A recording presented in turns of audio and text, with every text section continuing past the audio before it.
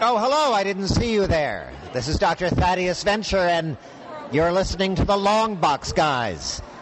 Whatever that means. We're on the road, we're going home to the place where wild nerds roam with pretty girls and dudes in capes.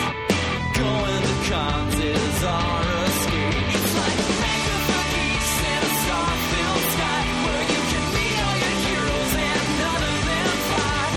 Hey, Gad, what are the Longbox guys going to do tonight, Brain?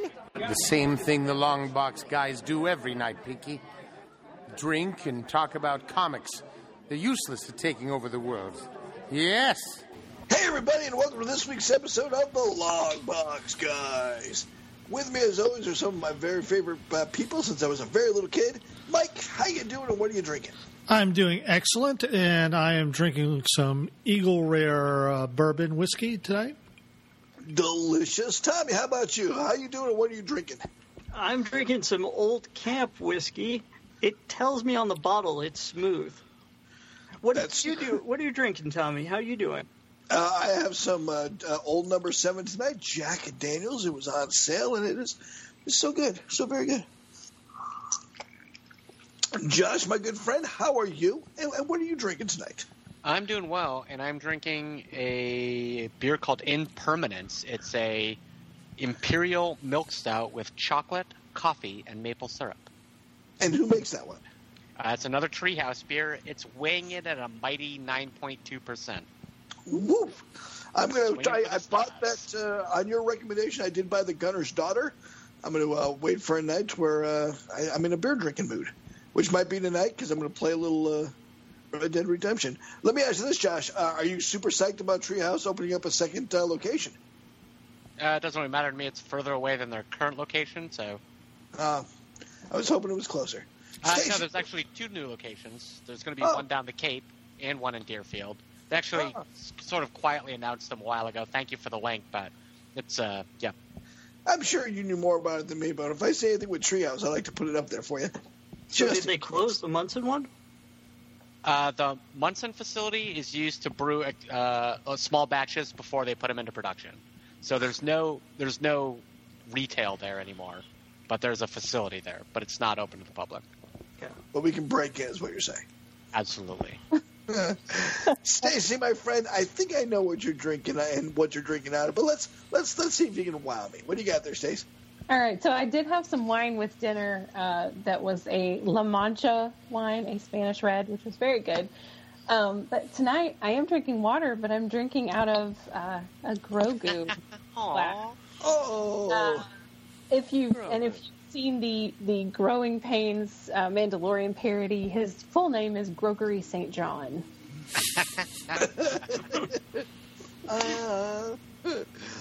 That sounds delightful. He's a delightful character who has appeared in just The Mandalorian, nothing else.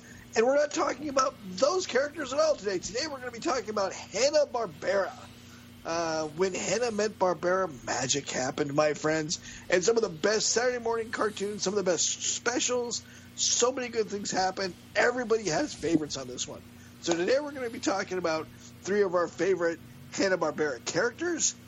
And we're also going to be talking about Hanna-Barbera characters in alternate universes. LT, why don't you tell us a little something about the Hanna-Barbera company? Okay. Well, he's looking that up. Hanna-Barbera first met Joseph Hanna and, was it William Barbera? Yes. No, I reversed it. It's William Hanna and Joseph Barbera. Yeah. They met while they were doing Tom and Jerry. And they had such a good relationship that in 1957 they decided to found their own production studio. And they started off by... they weren't quite as successful with their earliest works, but once they got the Flintstones down, it was pretty much shot off from there because that was... No, actually, no, I guess Huckleberry Hound was their first big hit, right? Well, didn't they start doing Tom and Jerry for Metro-Goldwyn-Mayer before they actually formed their own studio? Yeah, that's what I said, but you were too busy looking it up in Wikipedia to pay attention to it. I was covering for you, man. Come on. All right, continue on, Mike. No, you ruined it. So I do have a trivia question for you. Out of all of the Hanna Barbera cartoons, not counting spin-offs, which cartoon had the most episodes? The most episodes. Are we? So, first of all, I don't know the answer to this. Was Tom and Jerry moved over to Hanna Barbera, and are we retroactively calling? Okay, so no. Okay, no. They don't own Hanna Barbera. Does not own Tom and Jerry, even though they created. Okay, gotcha. Okay, wasn't sure. Yogi Bear. I'm going to say the Flintstones, since before The Simpsons, it was the longest running prime time cartoon. The longest running prime time cartoon, and you're right. You are right. All right. No, you're right that it was the longest running prime time cartoon. He's not right about the number of episodes, though. All right, I'm going to have to go with Scooby-Doo if you go with all the iterations, because there's been he said not counting. Is it not counting the iterations? All right. Stacy, you got a guess?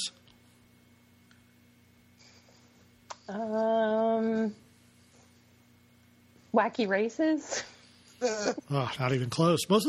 It's surprising when you look at most of their series, they only lasted for one season.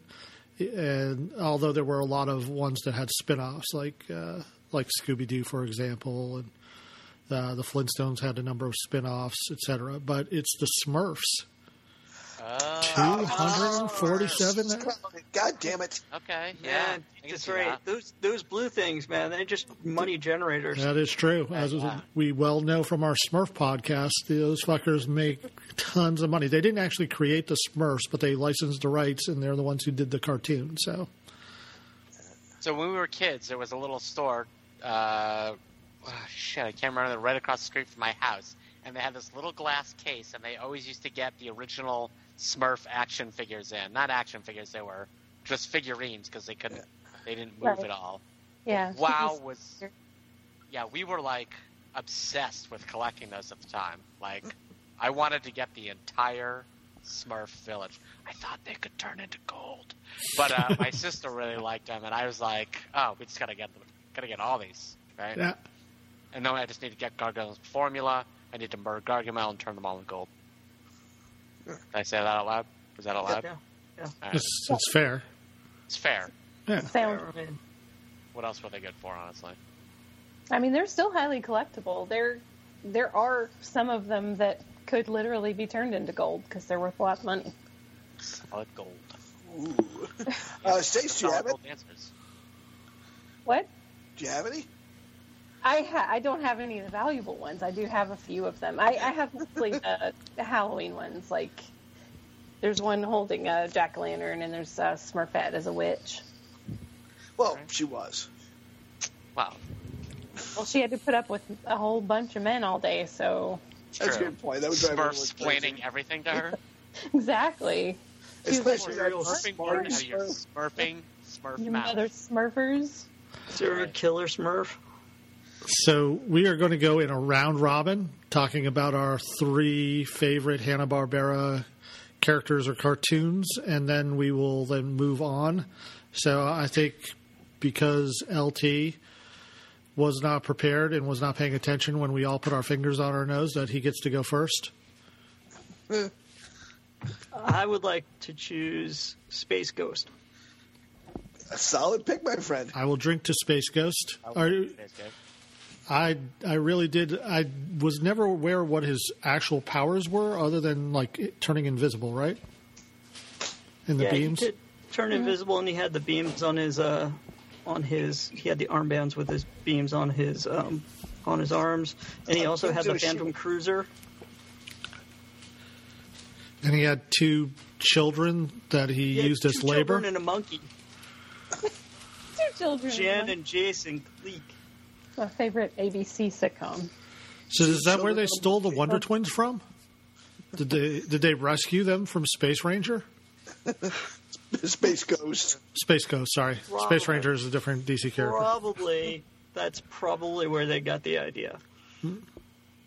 But I mean, the Wonder Twins were, also a Hanna Barbera creation. So it's true. What was it about Space Ghost that you liked? Well, in the original cartoon, I liked everything about it. It had action, adventure, science fiction, and a monkey. I mean, what's not to like? Sure. It's true. All those things are good. Yeah. Name a villain. Name one villain. Come on, Tommy. I can't name it. The villains were in all of these cartoons were kind of one-dimensional. Well, one became a sidekick in the later iterations. Was his name Borlak or Borak? Borak. Zorak. Borak. Moltar. Yeah. Zoltar, yeah. I like Space Ghost too. One of his armbands, one was a beam and one was a shield, I think, which I thought was pretty cool. And the Space Ghost ship was pretty cool. It was all pretty cool. Sorry, solid choice there, Tommy. Josh, what do you got next? I'm just gonna say, up from the depths, 40 stories high, breathing fire, his head in the sky.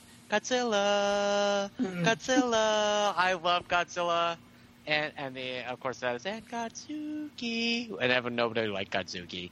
That guy could get lost in a pond and just drown, and nobody gave a shit. But anyway, Godzilla, the cartoon, was awesome. First of all, I loved Creature Double Feature when I was a kid. I loved everything about Godzilla. And then he shows up in a cartoon all of a sudden, and there's like this human team who like follows him around and vaguely tries to define what Godzilla can do. But he just goes off on his own thing and stomps on bad guys until he crushes entire cities. I mean, what's not to love about a giant radioactive dinosaur just stomping around the planet? It wasn't, in retrospect, it is not a cartoon that holds up at all, and I don't think anybody expected it to. But I still love Godzilla, and he can do no wrong. I love that cartoon, too. My problem with that was the same problem I have right now in Washington, D.C. You have a child with a box with a button on it that can call down and rain destruction. Who trusted the kid with a button to call Godzilla? I mean, I think he had he had like the Mothra configuration, right? So like Godzilla, I don't think Godzilla would only react to certain people.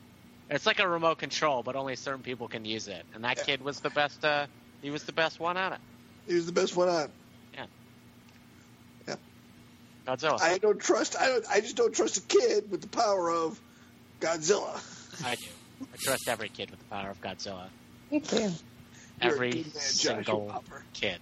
Every kid should have their own, every kid. That's my seat. Godzilla. That's my seat. We'll use that button. Yep. So, officer, what seems to be the problem?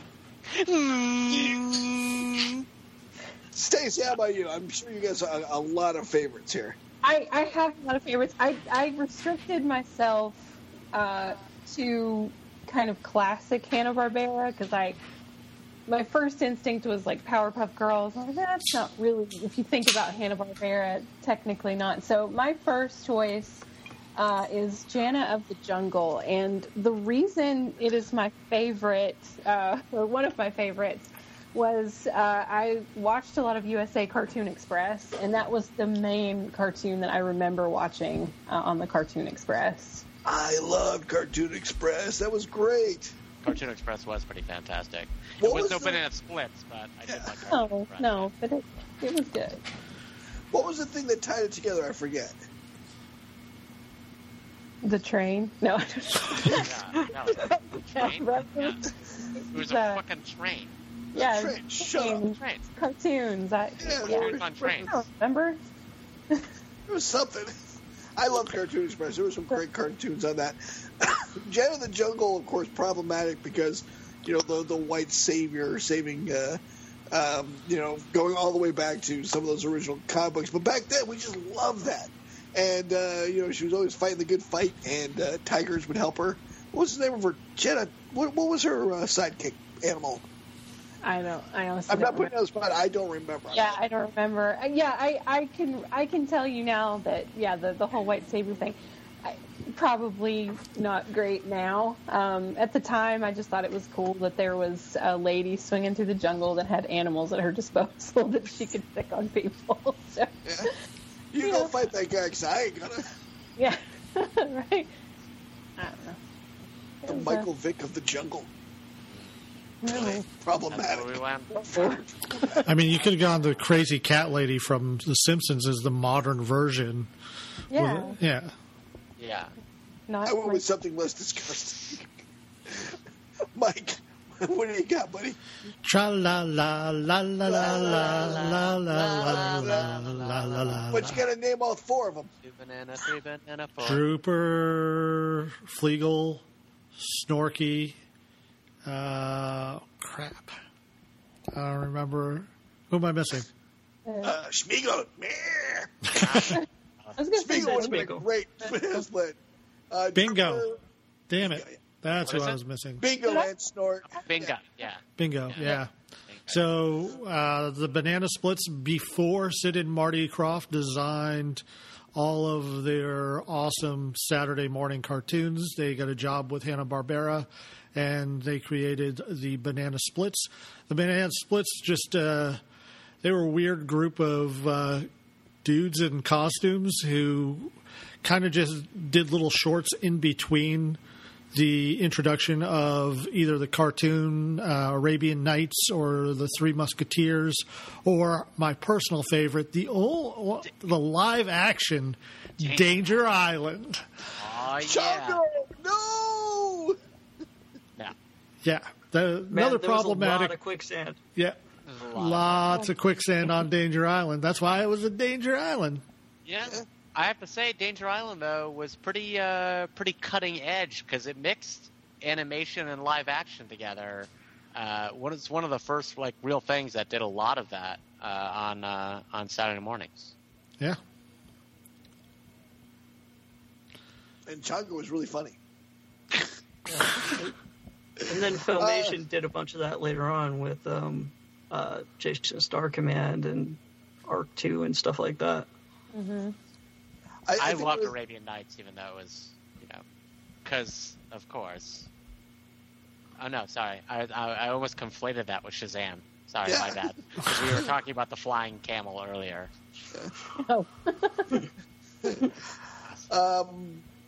Getting back to Banana Splits, I like the way they would do the interstitial stuff between the cartoons. It kind of kept you interested and put the next one forward. And I think that's kind of a throwback to the old. Has anyone ever watched the old Soupy Sales show? No. Okay. Watch a couple of on TV or something. That's the way he would do it. Or Bozo the Clown, same thing. Soupy Sales was a little bit more cartoons and shorts, and Bozo had a lot more stuff going on. The Banana Splits really reminded me a little bit of that setup that Soupy Sales would do, like quick skit, cartoon, quick skit, leads to a skit, then a cartoon or whatever. We also had Willie Whistle, if you were a New Englander. I don't remember. Oof. You guys remember Willie Whistle? I don't. I met him. Yeah. You met Really? Willie Whistle? Willie Whistle? I got a photo when I was a kid with Willie Whistle. Wow. Wow. The Willie Whistle was like a New England version of Bozo.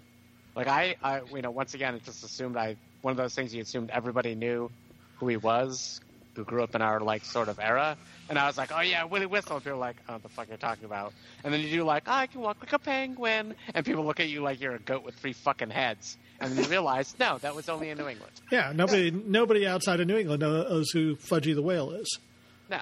Hey, Stacy, so Willie Whistle was our version of Bozo, except he talked with a whistle. With a mouth kazoo. Yeah. Okay. Yeah. So it was in his mouth, and it was disturbing. And then they sold them for a while, and everybody wanted one when I was a kid. It was disturbing. That sounded really annoying for any teacher ever. It must have been awful. 20 of those things in the classroom. God. Hell on earth. Yeah. Hell Hell. on earth. All right, I'll do mine now because I haven't gone yet. I loved Hong Kong Phooey. Number one super guy. Someone drink, God damn it. Oh, yeah. yeah. Hong Kong Scatman Crothers. Brilliant character portrayal. So many tropes, so many throwbacks, so many callbacks to other adult-type shows. The Sergeant, ooh. You can't do that. It was a character from way back in the 1940s and 50s movies. Rosemary, the lovable dispatch girl. All of these characters were straight out of vaudeville almost, and so much fun to watch. And I was thinking to myself, the question I was going to ask you guys, like, who was the villain or who were other characters? I can name like all the backup characters, like the Spot the Cat and Rosemary and Sarge and all those, but I can't think of any real villains. You guys remember any villains from Hong Kong Phooey? Yeah, I don't remember him really having like a recurring bad guy. Yeah, he was just like someone would rob a bank using a new cloak of invisibility, and he beat him. And then he used, the karate move 112, right? Like out of his book. I got to look in my Hong Kong book of Kung Fu knowledge. Yeah. I'm going to get you with a spinning hook kick of death. And then he'd spin around 4 times, and then Spot the Cat would shoot him. Trip the person. I like mine better. Like Spot the Cat would just come up and straight up gangster gack him. And that would be it. So and the car was cool. I did a little poll of some of our listeners, and Rob, big good-looking Rob Logan, said his favorite Hanna Barbera character was Hong Kong Phooey. Oh, all right, big good-looking Rob. I put you back up to your formal status. I saw Rob last year, and I'm like, we're just going to call you Rob. Wow. It's harsh. It's harsh, right? Yeah, it's a little harsh. Harsh. Josh, who you got next? I am going to go with, now, of all the Hanna-Barbera cartoons, this one was an outlier as a kid. Almost every cartoon I watched as a kid, right? G.I. Joe. Almost no one ever got hurt, right? Bullets flying everywhere. Everyone got out of the vehicle just in time. I think Duke got put in a coma once when an entire oil rig collapsed on him. Yeah, and that was the movie. Yeah, and then an episode later, like whatever, he was back, right? But however, in Johnny Quest, Ray Spannon would just pull out a rifle and shoot people. Yep. Like, what the? Like, as a kid, I was like, oh my god, that guy's totally gonna get off that exploding boat. What the fuck? No one got off the exploding boat. Nobody jumped in time. Where did all those people go? The only logical conclusion was they fucking exploded. As a kid, you saw Johnny Quest and you were like, oh my god, I don't understand cartoons with consequences. What is happening to my brain? It was brilliant. It was one of those shows where you turned around as a kid, you watched it, and they had Bandit, who was just as cartoon, as comical as anything that Hanna-Barbera put out. They had the poor kid Haji, who was just as stereotypical and whitewashed as anybody could believe. And then at the other end, you had Ray Spannon, who was just shooting people to protect them. And you were like, huh. We can all agree, worst dad ever. Worst dad ever. Yeah. Dr. Quest? Yeah. Yeah. Well, no, I mean, he's not Liam Neeson. Okay, yeah, that's true. Second worst dad ever. He's second. Yeah. He's number 2. But yeah, like as a kid, it was just one of those revelations where you're like, I don't, like, this is, it propelled you towards the adulthood. Like, you were just like, and I don't think parents knew. Like, no parent ever watched a cartoon at the time. It wasn't like now where there was sort of that mixed interest where you're like, oh, I like the same cartoons my kid might like. It's not Futurama. It's not anything like that. Simpsons. And so it just wasn't watched, and I'm still surprised to this very moment, like right now, that no one ever called that cartoon out for it. Except for the Venture Brothers. Venture Brothers, yeah. Yeah. Right. Poor Johnny's a heroin addict now. Yeah.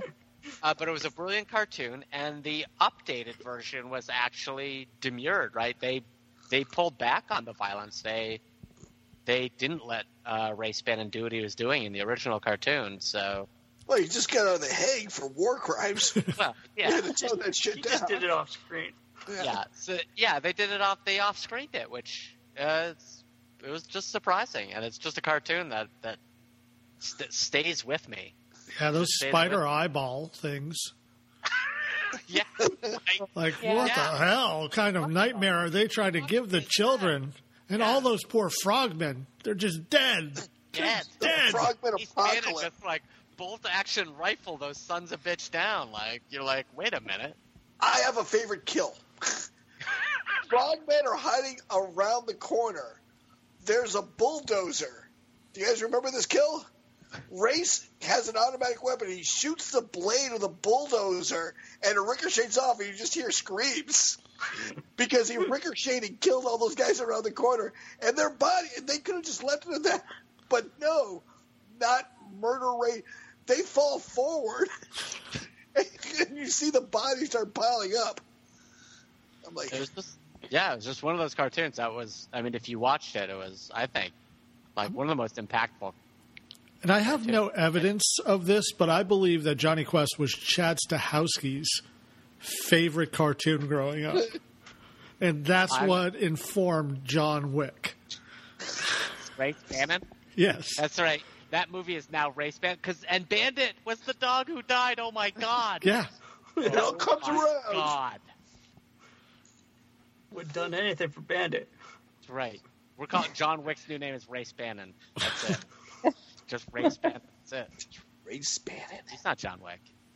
Ray Spannon. No, they all have nicknames. Couldn't get the rights. Tommy, give me yours number 2. Are you just on 2? Yeah. Yeah. My number 2 would be Harvey Birdman. Birdman. Wait, did you actually like the original, or are you just calling back because of the remake? I did like the original, but I also loved the remake. The original I used to watch on Sunday morning because that's when it was on. I remember it being on Sundays. It's kind of like you had your Saturday morning cartoons, and then Sunday was kind of the leftovers. And it was like the only good thing about Sunday morning cartoons. Well, you didn't like Samson and Goliath? Yeah. The claymation Bible? No, not Samson and Goliath. I like the other one. Oh, the Davey- Hanna Barbera Samson Davey and and Goliath. Goliath. Right. Davey. I'm talking about Davey and Goliath. Sorry. Yeah, That we're was the talking Christian Davey and claymation one. Samson and Goliath was Hanna Barbera, I think, and that was great. Yeah, dog on a scooter could turn into a lion. Fuck that. Yeah. Everybody wanted that. Sorry, Tom. I'll take Go it. on, Keep going. Tommy. So out of the Sunday morning cartoons, it was the shining light out of that. No, it wasn't. Because I would have to say on Sunday morning, the shining light was the Herculoids. Wait, before we get into that, let me back up to Harvey Birdman. Yeah. Was Redacto one of his villains? I He believe was? it was. All I right. don't know, I but might there have to check these I'm out. pretty sure it was. There were also Redacto two definitely iterations was. of Birdman, by the way. So there was Birdman, the original cartoon, and it was just him and it's Avenger, Avenger. right? Yep. Yeah. Yeah, and then there was Birdman and the Galaxy Trio, Oh, yeah. where he had his little helpers too. Yeah. So Was And I Peanut don't one of really- his helpers? what's that? Was Peanut one of his helpers? I only know Harvey Birdman from. Peanut was. I don't remember who was in the Galaxy Trio. Honestly, I just remember the title sequence. I remember Birdman and the Galaxy Trio. I I think think Birdman with the Peanut Galaxy Trio. was one of Space Ghost's kids. 'Cause Were he's they got the swapping? space- Oh, yeah. Once you outgrow your teenage sidekick, you got to get him out of the house, man. You can't have that sad sack looking at you all day like, hey, we going on an adventure? Ah. You outgrew this, man. Get out. So Birdman, also created by Alex Toth, creator of Space Ghost. Yep. Yep. That sounds right. I set you up like I knew, but I didn't. Yeah. 2021 is the year I don't pretend I know shit. Holy crap! There's a lot of fucking villains for Birdman. I do remember the redacted. Oh yeah, he fought new villains just about every week. Yeah, he didn't have a lot of recurring, so he got. It was new people all the time. Yeah. So the Galaxy Trio is a group of 3 extraterrestrial superheroes: Vapor Man, Meteor Man, and Gravity Girl, who patrol in their space cruiser Condor 1, maintaining order and fighting evildoers in the name of the Galactic Patrol Law Enforcement Agency. Wow. That's a lot to soak in. That could not have been they were long. part of the same. So they were like another 10, 11-minute episode thing that was mixed in with Birdman in another iteration, because I don't know, Birdman can hold his own Saturday morning. Kind of like the poor man's Fantastic Four. Yeah. Oh, they definitely were. Meteor Man was kind of cool. Yeah. Honestly, I just remember the titles. Like I said, I remember the title screen more than anything. Well, let me get back to shitting on Tommy. On Sunday morning, the Herculoids would come on, and the Herculoids weren't just one cartoon. It was usually like 4 or 5, including my favorite one that was on the Herculoids which was Space Moby Dick. You guys remember the Herculoids was its own cartoon. Herculoids was its own cartoon. Space Moby Dick and the Shazam one. Sometimes they would all be on the same. I mean, they never crossed each other. No, you're thinking. So the title of the cartoon you're looking for is Hanna Barbera's World of Super Adventure. That's it. Yeah. So on Hanna, that's where the only time I saw the Herculoids and everybody else. And they mixed up various cartoons on Super Adventure. But for a while, Herculoids did have their own cartoon, like full. I never saw the Herculoids by themselves. I only caught Hanna-Barbera's World of Super Adventure, where you had Frankenstein Jr., Moby Dick, Space Whale, which I thought they had a ton. Yeah, they mixed everything in, like craziness on that cartoon. And speaking of the Herculoids, friend of the podcast and listener Scott Martinez said his favorite Hanna-Barbera character is Gloop and Gleep. Gloop and Gleep, yeah. There's another version of them. I mean, basically, Shmoo. Remember Shmoo? Yeah. So Shmoo, Gleep, Glorp. There was a whole series of candle-pinned, shaped pseudopod creatures throughout cartoon history, and they are in the mix there. That's very New England normative of you to say. Yeah. Oh, yeah, that's right. Once again, nobody knows what candlepin bowling is. Sorry. Only here in Minnesota. Yeah. And duckpin only here. And duckpin only here. That is correct. Yeah. Stacey, do you know what candlepin is? I mean, I know what Gleep and Gloop look like. I can use duck reasoning to figure out what it looks like. Nice. That's right. A deductive leap of reasoning as these pseudopod creatures through New England bowling references. All right. The last thing I will say next week on. I think that's going to be my thesis. So I don't know anything about Moby Dick Space Whale. What the hell is that? Yeah, I don't remember that either. Do you guys remember that one? Yeah. Mike, he was the whitewashed version of Jabberjaw.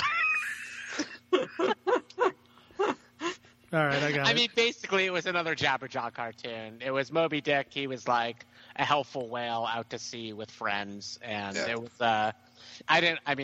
Was Ahab still trying to kill him? I don't remember. I don't remember Ahab there being a bad guy. I think he was the bad guy in the cartoon, and Moby Dick was like the fun-loving whale who was just helping people out. He was let's be clear, he was a space whale. A space whale. Yeah. A space whale. All whales are space whales. I've seen Star Trek 2. That's right. I've 4. read comic books. Yeah. 4. Yeah. It was just called. It was actually just called Moby Dick, and there were 18 episodes. His big bad guy was the Iguana Men. He had 2 young boys who would follow him around, and it was kind of like a Scooby-Doo-ish kind of thing. Was he a sperm whale? They don't say. Oh, and he was, and later he had a spin-off with Moby Dick and the Mightor. If you guys remember Mightor. I do remember Mightor. Is Mightor shaped like a peach? No, he was like a barbarian type character. Yeah, he had super strength and vulnerability, flight, super speed, and his club could fire X-ray beams and Arctic winds. Yeah. He was like Captain Caveman if Captain Caveman was serious. How's that? Mm-hmm. Sure.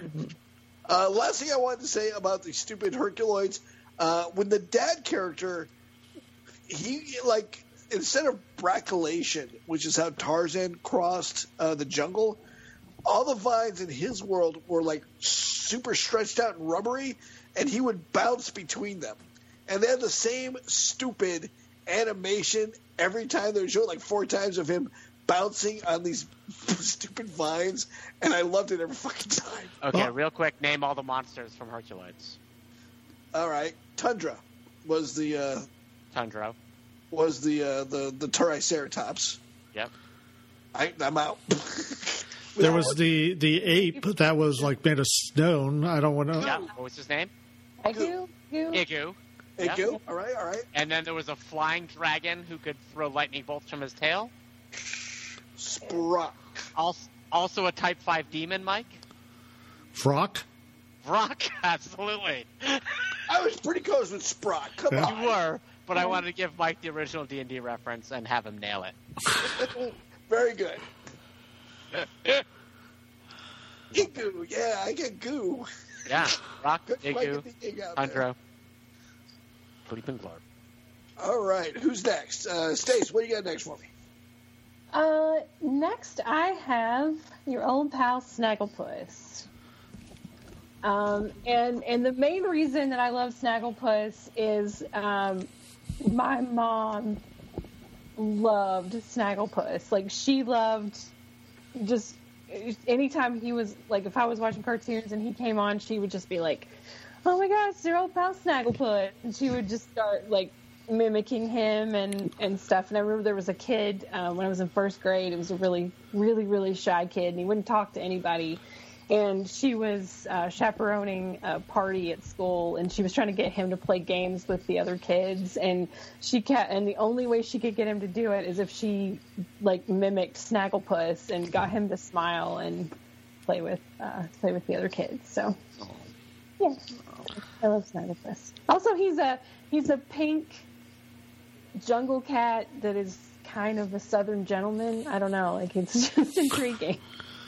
He's got a lot going on, that's for sure. He's got a lot going I love backstory. A friend of the podcast and listener, Josh Mathern, said that Snagglepuss was his favorite Hanna Barbera character. Oh. Nice job, Josh. Snagglepuss becomes one of my favorite characters later when we're talking about some of the reimaginings, which we're going to talk about a little bit later. Snagglepuss becomes very, very interesting.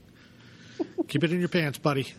Yeah. Speaking about keeping it in your pants, I want to go to my next guy, and that is Peter Potamus.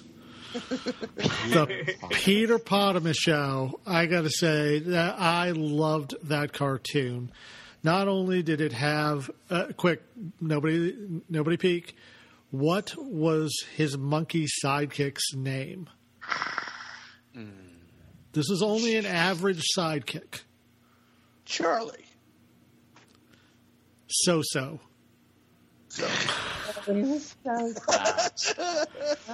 And I love that he would just sail around in the dirigible, having adventures, and hanging out. Like, he could travel in time, because if he blew his hippo hurricane holler loud enough, it would blow him into time. And he also had Yippee, Yappy, and Yahooey, who were parodies of the Three Musketeers. They also had a cartoon on the Peter Potamus Show, as did Breezely Bear and Sneezely Seal. And I love those guys too. So, big fan of Peter Potamus. I did not know that the guy who was doing his voice, because I was just a kid, I didn't know anything, was impersonating Joe Brown.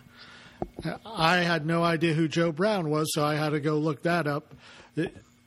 has everybody seen Some Like It Hot? Yes. Oh yeah. Do you remember the guy who's in love with Jack Lemmon? And The when last he, part of the movie, yeah. yeah, and then when he finds out he's a dude, he's like, no one's perfect. No one's perfect. I'm a man. Nobody's perfect. Yeah. So just a little bit of trivia there for you. A little fun Alex fact. It's kind of funny because he kind of looks like Peter Potamus, too. A little bit. You get that? Yeah. And I'm sure we'll talk about Peter Potamus's other iterations, but did you get that thing I sent you? Did you get that thing? The Thing? I'd kill for some carbs right now. Literally. Josh, what do you got next? Number 3 for Josh.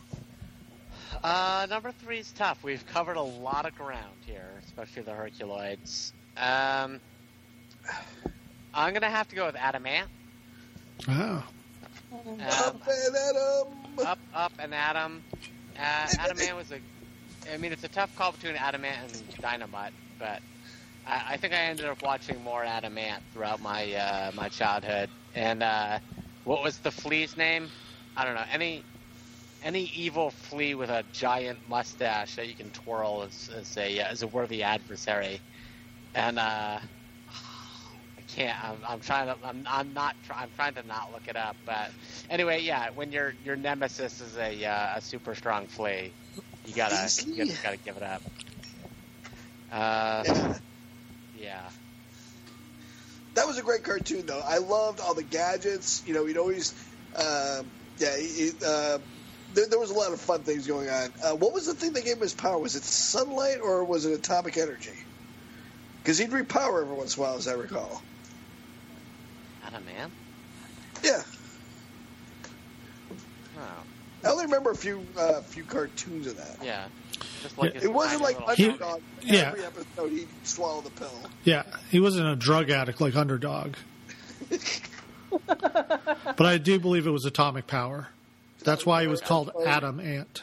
Yeah. Of course, he had a real fun comeback in the Space Ghost universe, and not the Space, in the Harvey Birdman Attorney at Law universe, which I thought was really fun. I didn't watch any of that, though. You didn't watch it? Those are really fun. Blue Falcon and Dynamite. Yeah. Drink is my backups. I did love me some Dynamite. I mean, who didn't like Dynamite? He was the comedic relief in that series, because Blue Falcon was the serious comic book hero, and Dynamite was the comedic relief that was always getting in trouble. Who did the voice for Blue Falcon? Anybody know? No. Wonder if it was Adam West. It sounds so much like him. Yeah. I don't think so. Yeah. I mean, I'm going to look it up. I'm looking it up because we're not going to know. Okay, yeah. No one's going to know. Yeah, that's correct. Correctamundo. No one will know that. Oh, a bunch of people did it. Which is not crazy. I just love the way the Dynamite used to get himself tied up, and mixed around, and he was hilarious. It was. One of the first one was Gary Owens. You guys remember Gary Owens? Yep. Yeah. Gary Owens. He was the narrator on the Laugh Olympics, of course, and he was also on a bunch of TV shows as the announcer. Yeah. Laughing. Gary Owens, and welcome to blah blah blah. Yeah. Laughing was one of the ones he was famous for being the announcer for. Laughing. Yep. Good insight, Tom. I'm sorry, did you just say that? Yes. Yeah. Gary Oh my Owens, God! What is it? Why don't Toms listen to what I say? Who said that? They didn't hear me either, so. We can't hear it when pusillanimous people speak. Whoa. Wow. Fighting words. Whoa. They need to go there. I'm going to go with my next one because I love this character. So I almost forgot about this character. I was looking over the list, and I forgot how much I love Undercover Elephant. Do you guys remember Undercover Elephant? Nope. I have no idea what you're talking about. It was real short-lived, but boy, was it fucking funny. He was an elephant, who would go undercover. And all he would do is put on like a tiny little mask, and like no one would know there was an elephant in the room. And there'd be like a drug bust, and he would just put on like a blue bandana and just walk in like, "Hey, homies," and no one knew it was an elephant. And then he would whip off whatever tiny shred of a disguise, and everyone would go, "Undercover elephant." Was this on Cartoon Network or was this a fever dream? No, I think it's a fever dream. Undercover elephant. Look it up. I mean, I see pictures of it. I just don't know. I just don't believe there was a drug bust involved. It was out with Secret Squirrel. Or the word homies. No. That I made that part up. It was like a big, like a bunch of guys robbing a bank. Okay, gotcha. He disguised himself as a bank robber. Or he'd infiltrate a cheese factory that was trying to kill all the mice or something. Or, one time there was a gang of evil mice. Holy shit, I do remember this. Yeah, he put on big mouse ears, and he was a mouse. And no one got that there was an elephant in the mouse gang. And then he whipped off these mouse ears and like, holy shit, undercover elephant. What the fuck? And I'm adding my own stuff there. Undercover elephant and Secret Squirrel were hilarious for that. So apparently, I've had to look this up clearly because I don't remember any of this. He was part of an omnibus show called the CB Bears. He didn't have his own cartoon. CB Bears, yeah. Remember CB Bears? I don't remember the CB Bears, so... That had to be in the 70s. Oh, yep. Definitely. Yeah, 70. Yeah, it was in 77, and it lasted till... What's that? 4 seasons, so 81. Wow. 4 seasons. The CB Bears, they tried to hone in on the MC McCall kind of the Truckin'? CD kind of, Truckin' and Convoy and all that thing, yeah. CW McCall. No. US 1. So the CB Bears later aired on, and some of these segments came through as the animated parts of Captain Kangaroo. Oh. I loved Captain Kangaroo. Okay, yeah. The Hair Bear, yeah. Yeah. No, the Hair Bears are different. I remember the Hair Bears were later, but they were kind of like them a little bit. So it was Blast Off Buzzard, Hey It's the King, Posse Impossible, Shake, Rattle, and Roll, and Undercover Elephant that were part of the CB Bears, and then later short segments on Captain Kangaroo. Okay. I remember Shake, Rattle, and Roll. I don't remember Shake, Rattle, and Roll. What was that? They were 3 ghosts, and they were always trying to outsmart a ghost hunter. Yes. That's the only one I remember. That. Yeah. And I don't know why I remember it, but I do remember it. And because the ghost and the chef hat. That's it. Yeah. There were so many of these great crazy ones, like Funky Phantom and all these crazy ones. We're not even getting to all of them. What's your next one, Stace? So we already talked about Herculoids, which was one of mine, but I'm gonna shout out one of my favorite cartoon dogs, which is Muttley, because oh, much better, John. Like I dare anybody to watch Muttley laugh and not at least crack a smile. He's so funny and just adorable. It's such a dick. Like, that's your owner, man. He's on fire. Why are you laughing? Dastardly was the dick, literally, because wasn't that his first name? Yeah. I thought it was Dirk. Dick. Is it Dick? Yeah. I've been wrong for many years on that one. He was a bad guy, and his dog was laughing at him because he was a bad guy, and he had bad things happen to him. So. Yeah, Dick Dastardly. Well, what did you like Muttley in best? I mean, he was in like 5 different kinds of cartoons. The thing I remember most is probably Wacky Races. Yeah. Same here. I love the Wacky Races. God damn, those were good. Yeah. You know what I really miss? As long as we're talking about these throwbacks, a quick aside. Do you remember when Saturday morning cartoons used to have the preview show on Friday night? Fuck you guys. I do, and they were awesome. And you can go and find them on YouTube. And you can see all the ones from like 1977 all the way up to like 85 when they stopped doing it. I know they used to advertise in comic books, and they'd have like a 2-page spread of for the different. And so I would get the different comic books so I could see all 3 channels, and I would plan out my morning based on what the advertisement in the comic book looked like. Oh yeah, fuck the traveling. This is before VCRs, guys. So fuck the traveling salesman problem. Getting all the good cartoons in on Saturday morning, that was the problem. Yeah. We got really horrible reception, so it was kind of like, which channel are we going to get in this morning? All right, Mikey, what's your third for the old school HB crew? I'm going to go with Magilla Gorilla. I thought you might. He is the whole premise, he's a gorilla for sale. Boom. Sold it. Done. There you go. Mr. Peebles. Terrible people.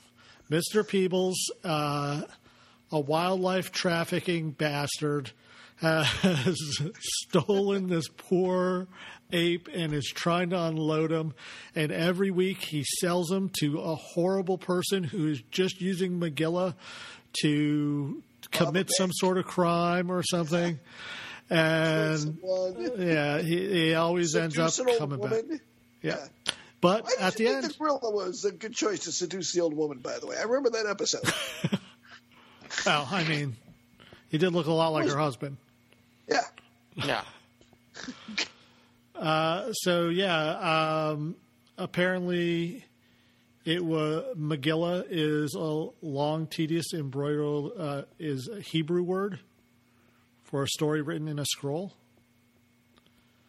And in one episode has Magilla saying, such a Magilla over a gorilla.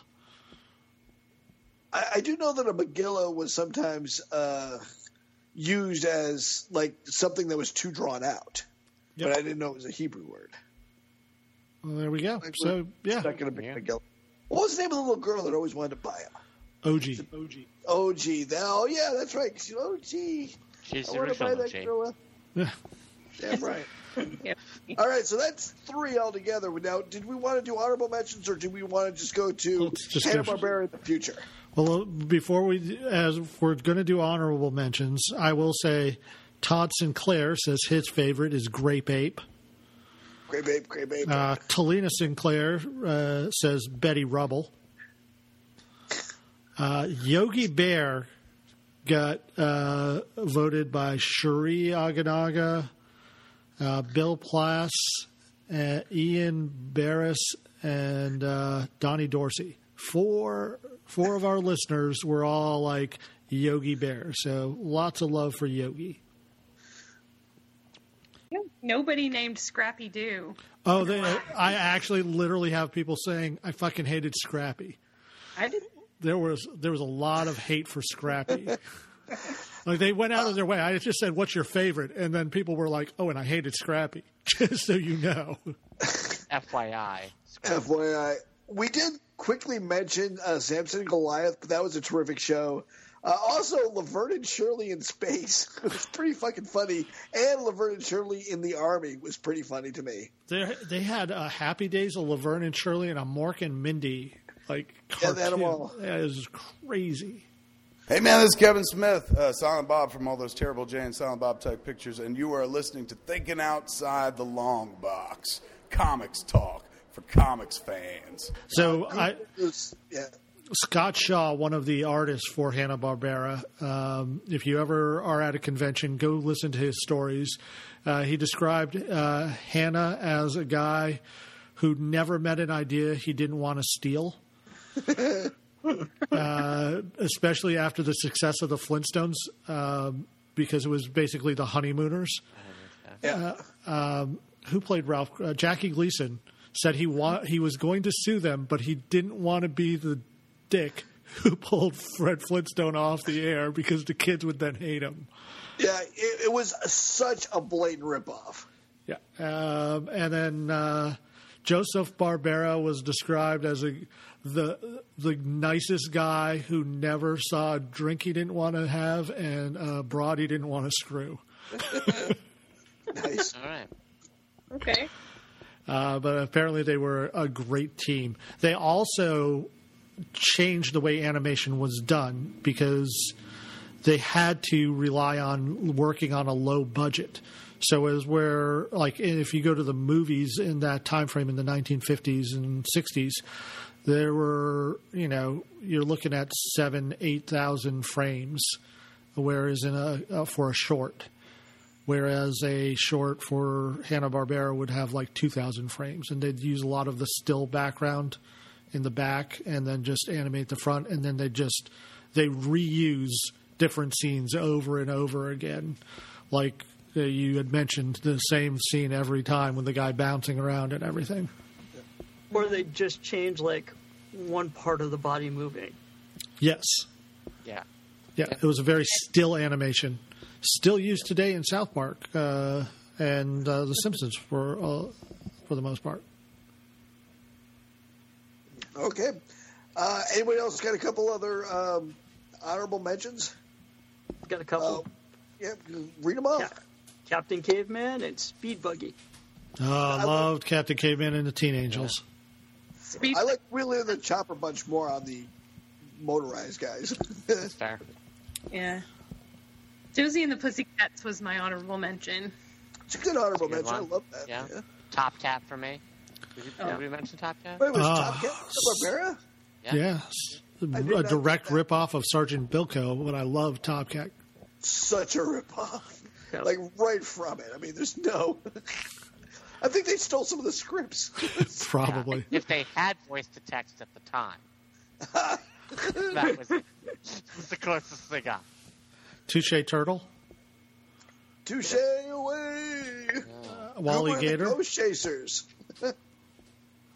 My wife's favorite was the Smurfs, obviously, but she also was a big fan of... crap. Yeah, it's not important what she likes. Don't worry. I can't remember what she said. Eye, maybe that one? Which I kind of like. No. Oh, Pixie and Dixie. The mice. The mice. Yeah. Got it. Yeah. All right, let's go on to the next one. Tom, take that big gulp and tell us what your favorite Hanna-Barbera in other form is. Well, we talked a little bit about. I think I got to go my easy go-to, and that was I love the reimagining of Birdman in the future as Birdman Attorney-at-Law. Brought back a lot of the old Hanna-Barbera cartoon characters. Fred Flintstone as a mafia boss. Apache Chief as a guy who spilled coffee in his lap and got terribly burned. Peter Hippopotamus, the bumbling other attorney who's always sending you that thing. Did you get that thing? That thing. That I sent you? And, of course, Bird Girl, who is just funny. I like Bird Girls. I thought her stuff was funny. And leggy. Very leggy. Very Ally McBeal. Harvey Birdman. I have been binging Harvey Birdman on, I think it's probably the best show on HBO Max. I said it. It is a really good show. Didn't watch any of these. What? Josh said you didn't watch any of these. I did not. No, I have not seen it. I'm any episodes of Harvey. I'm so jealous that you will be able to experience Harvey Birdman, Attorney-at-Law. And it's not Birdman. It's Birdman. No, it's Bird. Just promise me you'll watch the Huckleberry Hound Conceal and Carry episode. Okay. Done. Because yes, the right to conceal and carry is very important to a lawman. Shaggy and Scooby get pulled over by state troopers. They're smoking pot. They're just having Scooby snacks. And all they do is laugh and they never say a goddamn thing.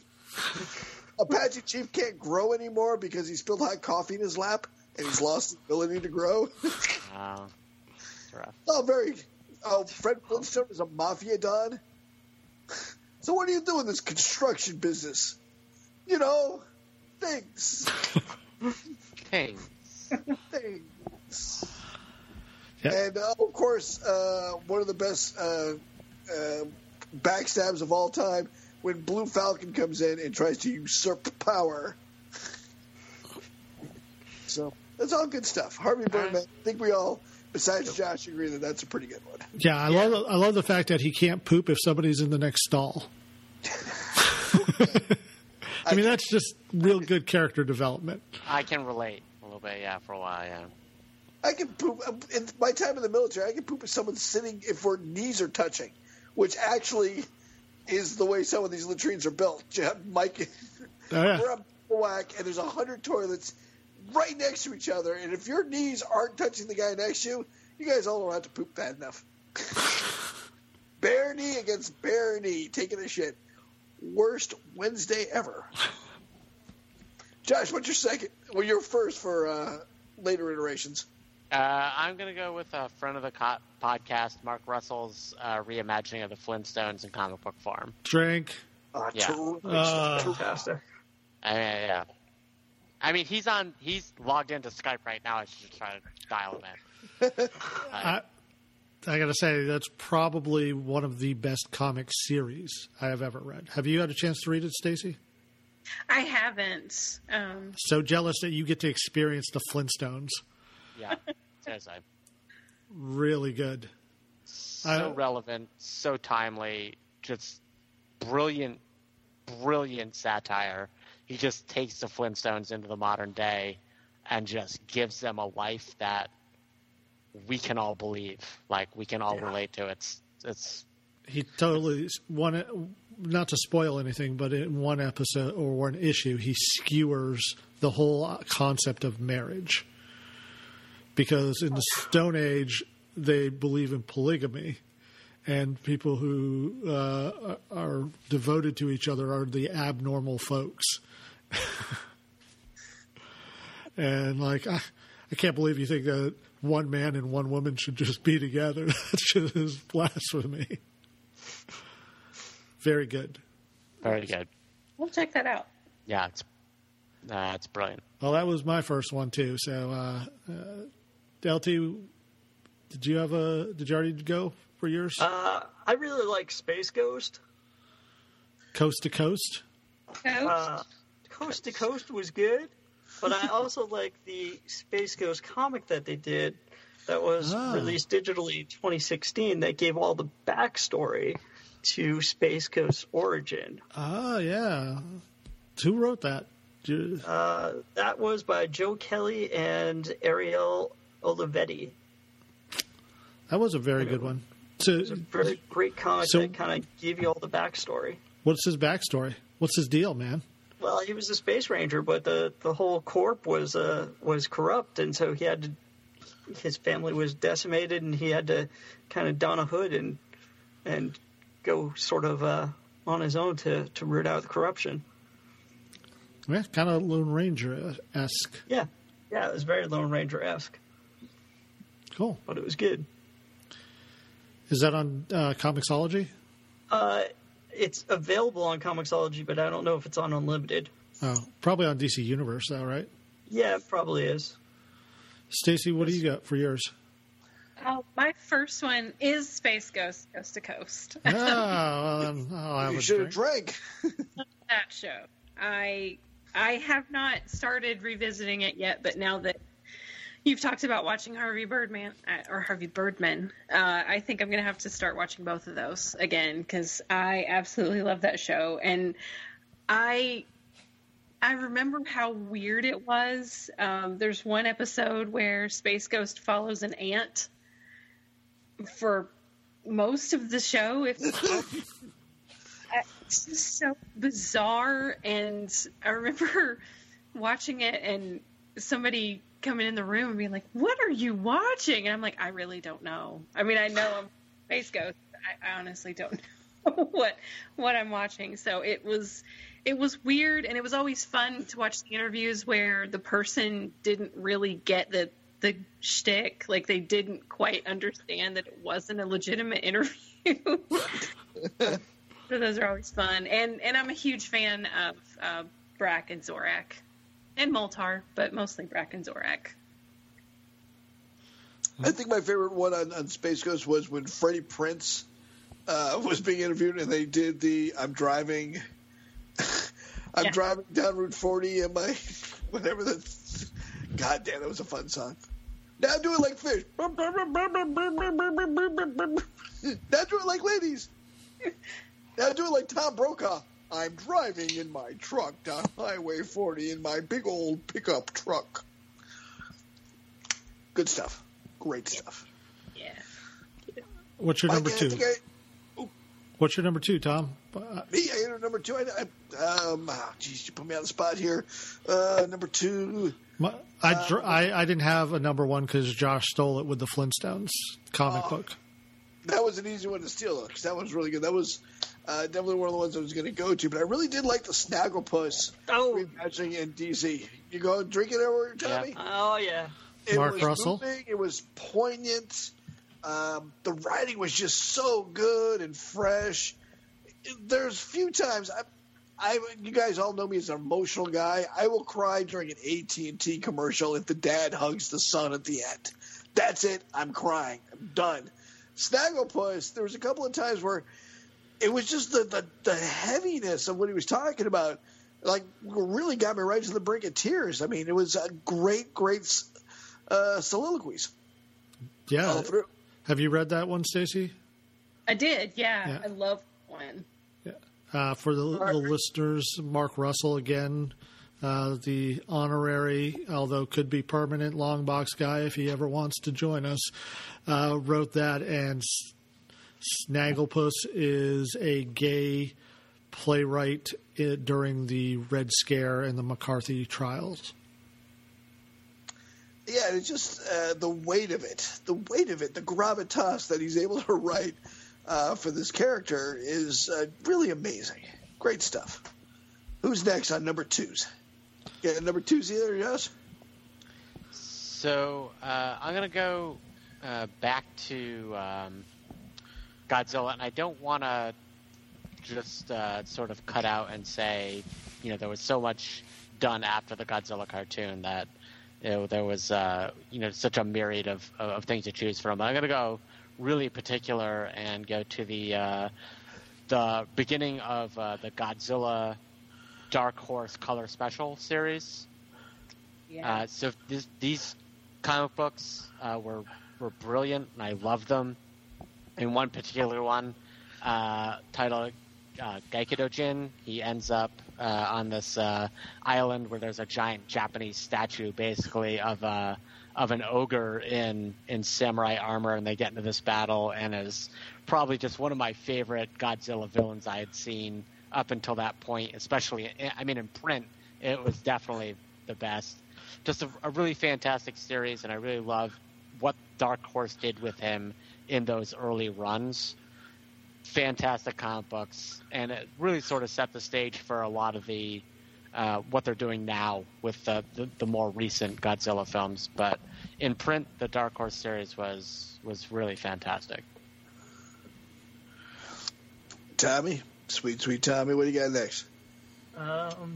Everybody kind of stole my stuff, so I would have to say Banana Splits with their horror movie. Don't. That was mine. Drink. Are you really going to say the horror movie? Because that was awesome. Did you guys I haven't seen it. I wasn't going to say the horror movie. I was going to say the comic book, but well, talk about the comic book, which was also brilliant. I thought Banana Splits and Suicide Squad. Yeah. Was it and Suicide Squad? They were forced to become part of the Suicide Squad. It was really funny. I love that comic book. Why'd you like it? Well, just the juxtaposition of the Banana Splits being required to be part of the Suicide Squad in itself was hilarious, but also the execution of it was pretty good. The artwork was really much better done than I was going to expect out of a book like that. You know what I thought? I thought the artwork was better than it had to be. Like, we're just going in here to have a light-hearted romp, but you guys put some fucking effort into it, and good for you. Yeah. Is what I was thinking. I would have enjoyed this comic book just because of the premise.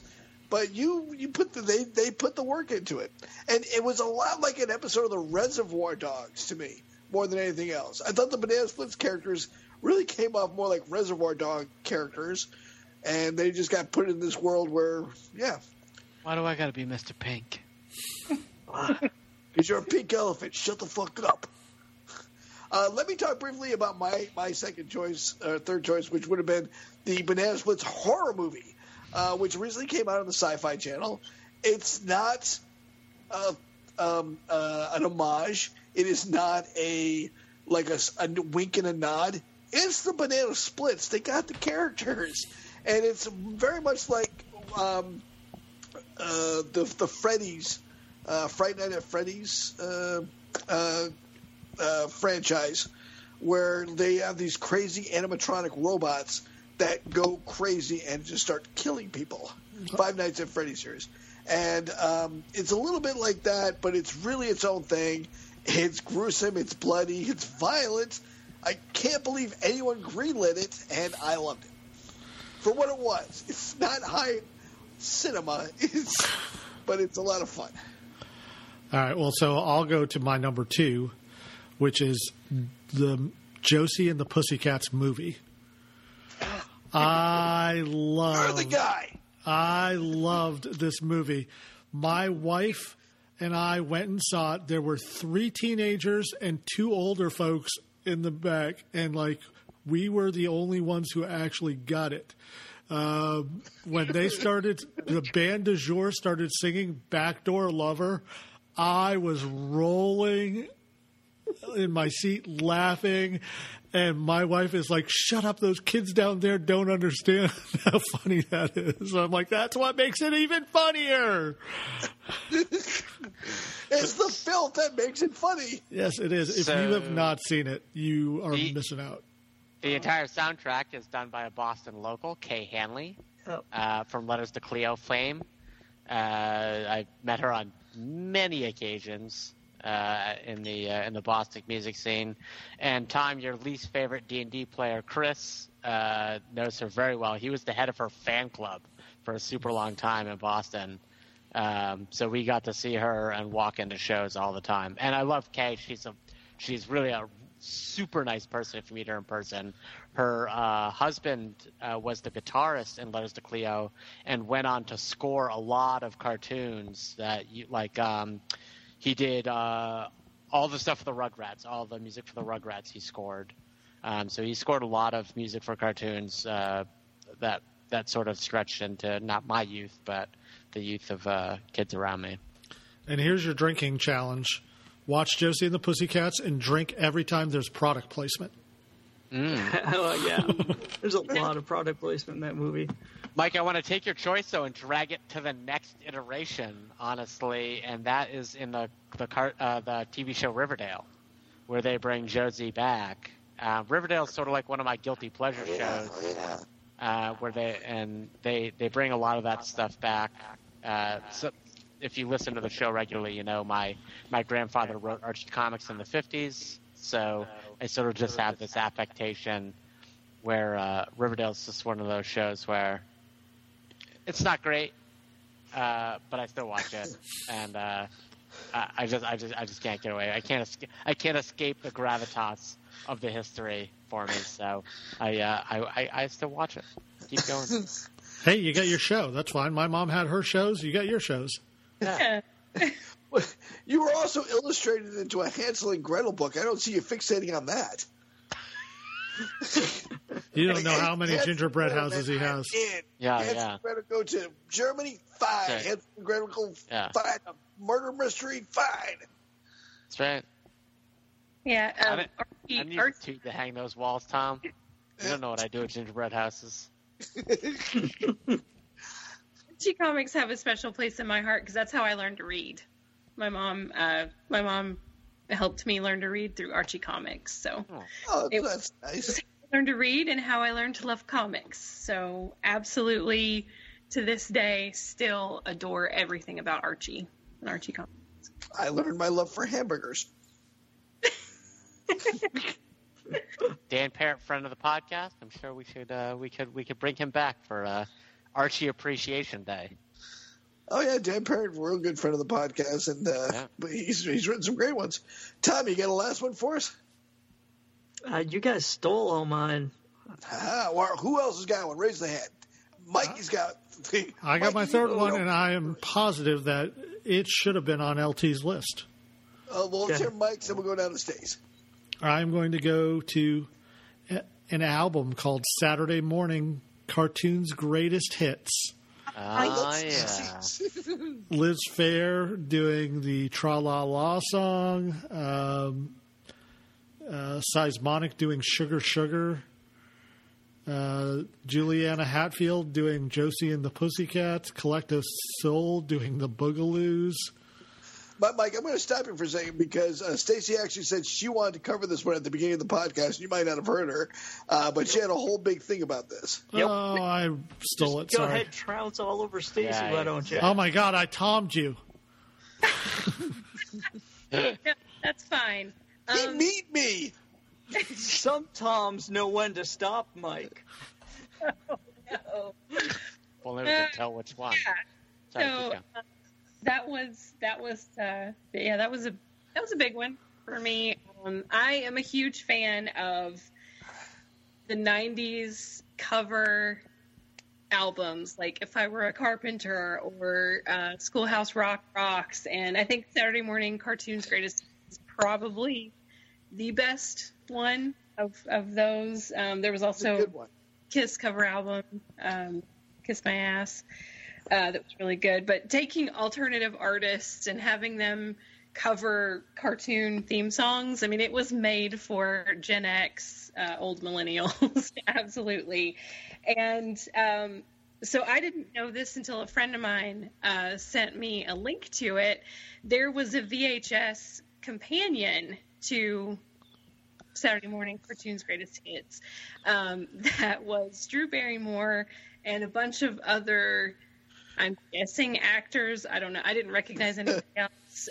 But they were in this very colorful 70s by way of the 90s kind of kitschy set that was supposed to be their house. They're all in PJs, watching the music videos and kind of introducing them. And I'm pretty sure Drew Barrymore was high through the whole thing. And it just sounds like if you were sitting on the couch with your stoner friends watching music videos, that VHS is there. And you can actually find most of the videos on YouTube with the little cutscenes with Drew Barrymore and her friends. And it's cringeworthy, but it's really fun to watch if you don't have anything else to do for a couple of minutes. Yeah, just a quick search on YouTube finds a couple of them right off the bat, and those lead to a couple more. So it's not that hard to find. And they are. I watched a couple on mute while we're just doing this. It was pretty funny. Yeah. I mean, it's like 1995, so it was about the era that Drew Barrymore was flashing David Letterman, and yeah. Just to give you a frame of which Drew Barrymore you would see in that one. Not the Drew Barrymore doing the very wholesome talk show right now. Right. The dorky mom, Drew Barrymore. Yeah. So if you search the Tra La La song, you will actually find an Italian group doing a cover of it, and that is just amazing because they have such a great accent when they're singing in the English, so they enunciate very well because they're trying to make sure they get it right. So very big fan of that. But Stacey, I'm sorry I stepped all over you. I must have been getting my drink when you had mentioned it. Worries. So I actually had an alternate third that was also musical, also has to do with the Banana Splits, and that is the Dickies cover of the Banana Splits theme song. Most probably know it from Kick-Ass. It's in the big fight scene, Pit Girl. Interesting fact about the Dickies, they also did the soundtrack for Killer Clowns from Outer Space, and I love that soundtrack. It is a lot of fun. So, yeah. All right, Mike, give us a couple more of your honorable mentions. That's it. I'm tapped out, man. You're done? You spent it? Yeah, blew my load. Blew your load. I kind of forgot. I didn't really think of Riverdale because I don't think of Archie comics as Hanna Barbera, because of course they're not. But bringing in Josie, absolutely, right? Yep. Yeah. Yeah, good call on that one, Tommy. Josh, that really skirted my end zone on that one. Tommy, did you have any last ones? Anybody? There's been some. Oh, well, Stace, keep going, buddy. Two more. We'll move on.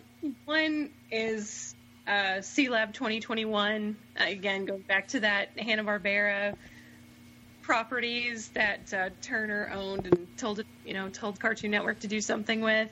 And then the last one is not necessarily technically Hanna Barbera, but we talked about it a little bit before, and that would be Venture Brothers. I learned a lot Venture more. Brothers is not making fun of as much as an homage / making fun of / parody. Yeah. I will say I do have one honorable mention, and it goes back to our whole argument about can you appreciate the art even though you don't like the artist. Oof. So one of my favorite commissions I ever got done was Magilla Gorilla Grodd by an artist named Ethan Van Sciver, who is a right-wing troll now. But I did not know it at the time when I got it done because, and he was so nice about it. He was, because I was like, can you do Gorilla Grodd? And he's like, of course. I drew the Flash. And I'm like, can you give me a Magilla Gorilla Grodd? And he was like, yes, I would love to do that. So it's just a Gorilla Grodd with the bow tie and the bowler hat, and it is fucking phenomenal. And I don't want to frame it. You know what? Frame it. Art is art, and sometimes it's separate from the artist. Yeah. I do, however, notice that we never do our Kevin Sorbo intro anymore. Yeah. And we probably never will again. And I have had so much fun watching Lucy Lawless destroy Kevin Sorbo on Twitter. If you guys aren't watching that, it's real fun. Kevin Sorbo has gone really wacky right wing, and Lucy Lawless is a goddess among us who we don't deserve. I like to think that those aneurysms did some permanent damage. Well, yeah, they definitely did some permanent damage. That's an aneurysm, man. It's not a birthday party. Though birthday parties can do some permanent damage, too. Josh will attest to that. Unless it's a soft birthday soft. party. Yeah. Super soft. Oh, my God. I can't wait till I move up. Yeah. I don't know if Tom recalls, but going back to your love of the Dickies playing that song, Tom and I actually know, and probably Mike, know all of the Dickies. Oh, yeah. How do we know them? Wow. We ran into them, sure. We ran in the same circles for a while. I think we lost Josh. I think Josh had a stroke. Josh, did you have a stroke? It'd be so unfunny if Josh had a stroke and just froze like that. We're having technical difficulties, but the Dickies, we probably did. I mean, Tommy, do you know any of them? No. Well, we ran in the same circles when we were in California because we knew like all the Super Suckers and Me First and the Gimme Gimmes and all those guys, and we toured with them. And the Dickies, I think, were on one of the tours with us for a while. And as I recall, they were really fun and a good group to hang out with. And yeah. All right, let's wrap it up. We don't want to do back in the long box, front long. We're running long. Way long. All right. So let me just say, let's do plugs real quick. Stakes, you got to plug your other podcasts are so good. I finally got a chance to listen to one at the gym. Oh, yay. Yeah. So my other podcasts that I appear on are the ones are on the retronetwork.com. We just filmed an episode last week that is a new game show we're trying out called, I believe, What's the Line? We thought it was going to be a trivia game about quotes from movies and TV shows, and it ended up being so much more, including things like knowing the composers of theme songs from police dramas from the 80s and 90s. So that was a lot of fun. That should be coming up. And I should have some toy articles coming out in the next couple of weeks as well. Some about Masters of the Universe, and Ella Fitzgerald's Barbie, and I think... Wait, there's going to be an Ella Fitzgerald's Barbie? There is an Ella Fitzgerald Barbie. Oh, that's great. Yeah, there's Ella Fitzgerald, Maya Angelou, and Rosa Parks that just came out, and they are gorgeous. So, yeah, some of that's coming up. So, theretronetwork.com. I have a funny Rosa Parks story. I'll tell you after the show's over. Tommy, you got any? Do you got any plugs? Plugs? I'd like to plug GeekOrthodox.com. GeekOrthodox.com. GeekOrthodox.com. Hello, Teddy. GeekOrthodox.com prepares and fine T-shirts and other geeky things such as stained glass prints, T-shirts, baseball caps, magnets, whatever. I don't know. They got all kinds of stuff over there. Hey, my internet's back. Hey, Josh is back. Hey. Just in time for plugs. Josh, you got anything to plug? We just did Dolinos. Fair enough. What do I have to plug? I got nothing. I'm going to plug our Patreon page because I love our Patreon page. Yeah. If you go to our Patreon page, Patreon the Longbox Guys, you can see an extra podcast almost every week called The Geek Leak. The Geek Leak is just us talking about all the stuff that we're doing during the week to keep our minds occupied during this plague years. Also, every single penny that goes to The Geek Leak. And how much is that for our Patreon? Does anyone remember? $1 a month. $1 a month? Shut your cornhole. $1 for just $1 a month.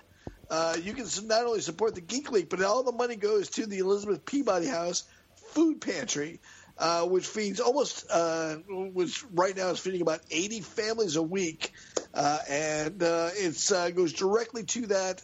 No money goes anywhere else, right to that food bank, and we really do appreciate all the people helping us out.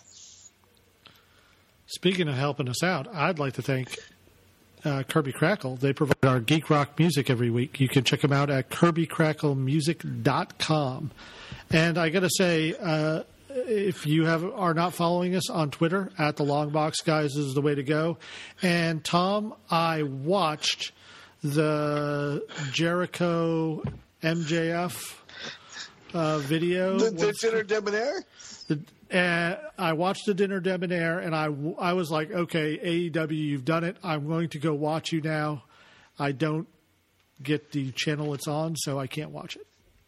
Damn it. You don't have Hulu? Yeah, I have Hulu. You got it then. AEW. No, it's Hulu Plus. You got it? Oh, it's Hulu Plus, maybe. Okay. Hulu Plus, yeah, to get your local channels, yep. All right, never mind. You son of a bitch. You get me hooked. You drag me back into wrestling, and then my cheapness. Watch Dynamite every week. It's almost as good. It's like their Saturday morning show for the old WWE stuff. And I will say I would like to thank Comic Conspiracy, my local comic book shop. I went in to grab some Warlord comics because, for those of you who don't know, my dad dropped out of school in the 3rd grade to start working in a factory and taught himself how to read by reading comic books and passed on that love to me.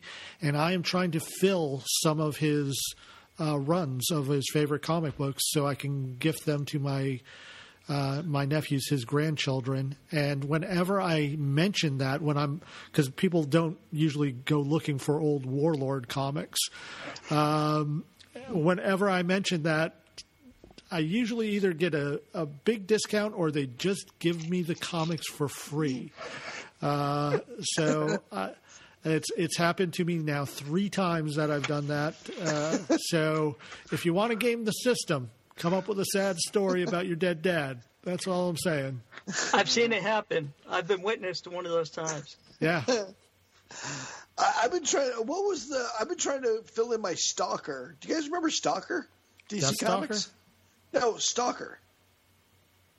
The man without a soul. I remember Nobody remembers this stupid comic book, but I really liked it. I thought it was an Atlas comic forever, and that's no lie. I thought it was an Atlas comic that I just couldn't find. I kept looking at her Atlas. It ends up it's a DC comic that just looks like an Atlas comic. Oh, it was part of the DC implosion. Yes. Which we'll have to talk about at some point. Yeah, and it absolutely 100% looks like an Atlas comic. And I always thought it was Atlas, and now I'm just starting to refill in some of those Stalkers. I love the old Stalker comic book. Same exact thing. When I tell them I like Stalker, they're like, Stalker? You can have these. Thanks. And that does do it for us here at the Longbox, guys. We had a kind of a shorter, kind of a long episode tonight. We do thank everybody who stayed with us and listened in. Stacy, got any words of wisdom for us?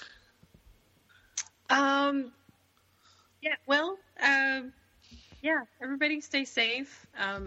Donate plasma this week because I had COVID and they want my plasma. Just stay safe, take care of each other. Be nice. I love that. Stay safe and take care of each other. Who can say anything nicer than that? Maybe Mikey. Mikey, what's this podcast like to you, buddy? It's like Drunk History, but for comics.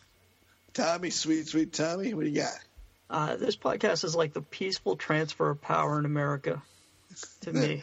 That's what this is like. That's nice, Tommy. Let's hope for it.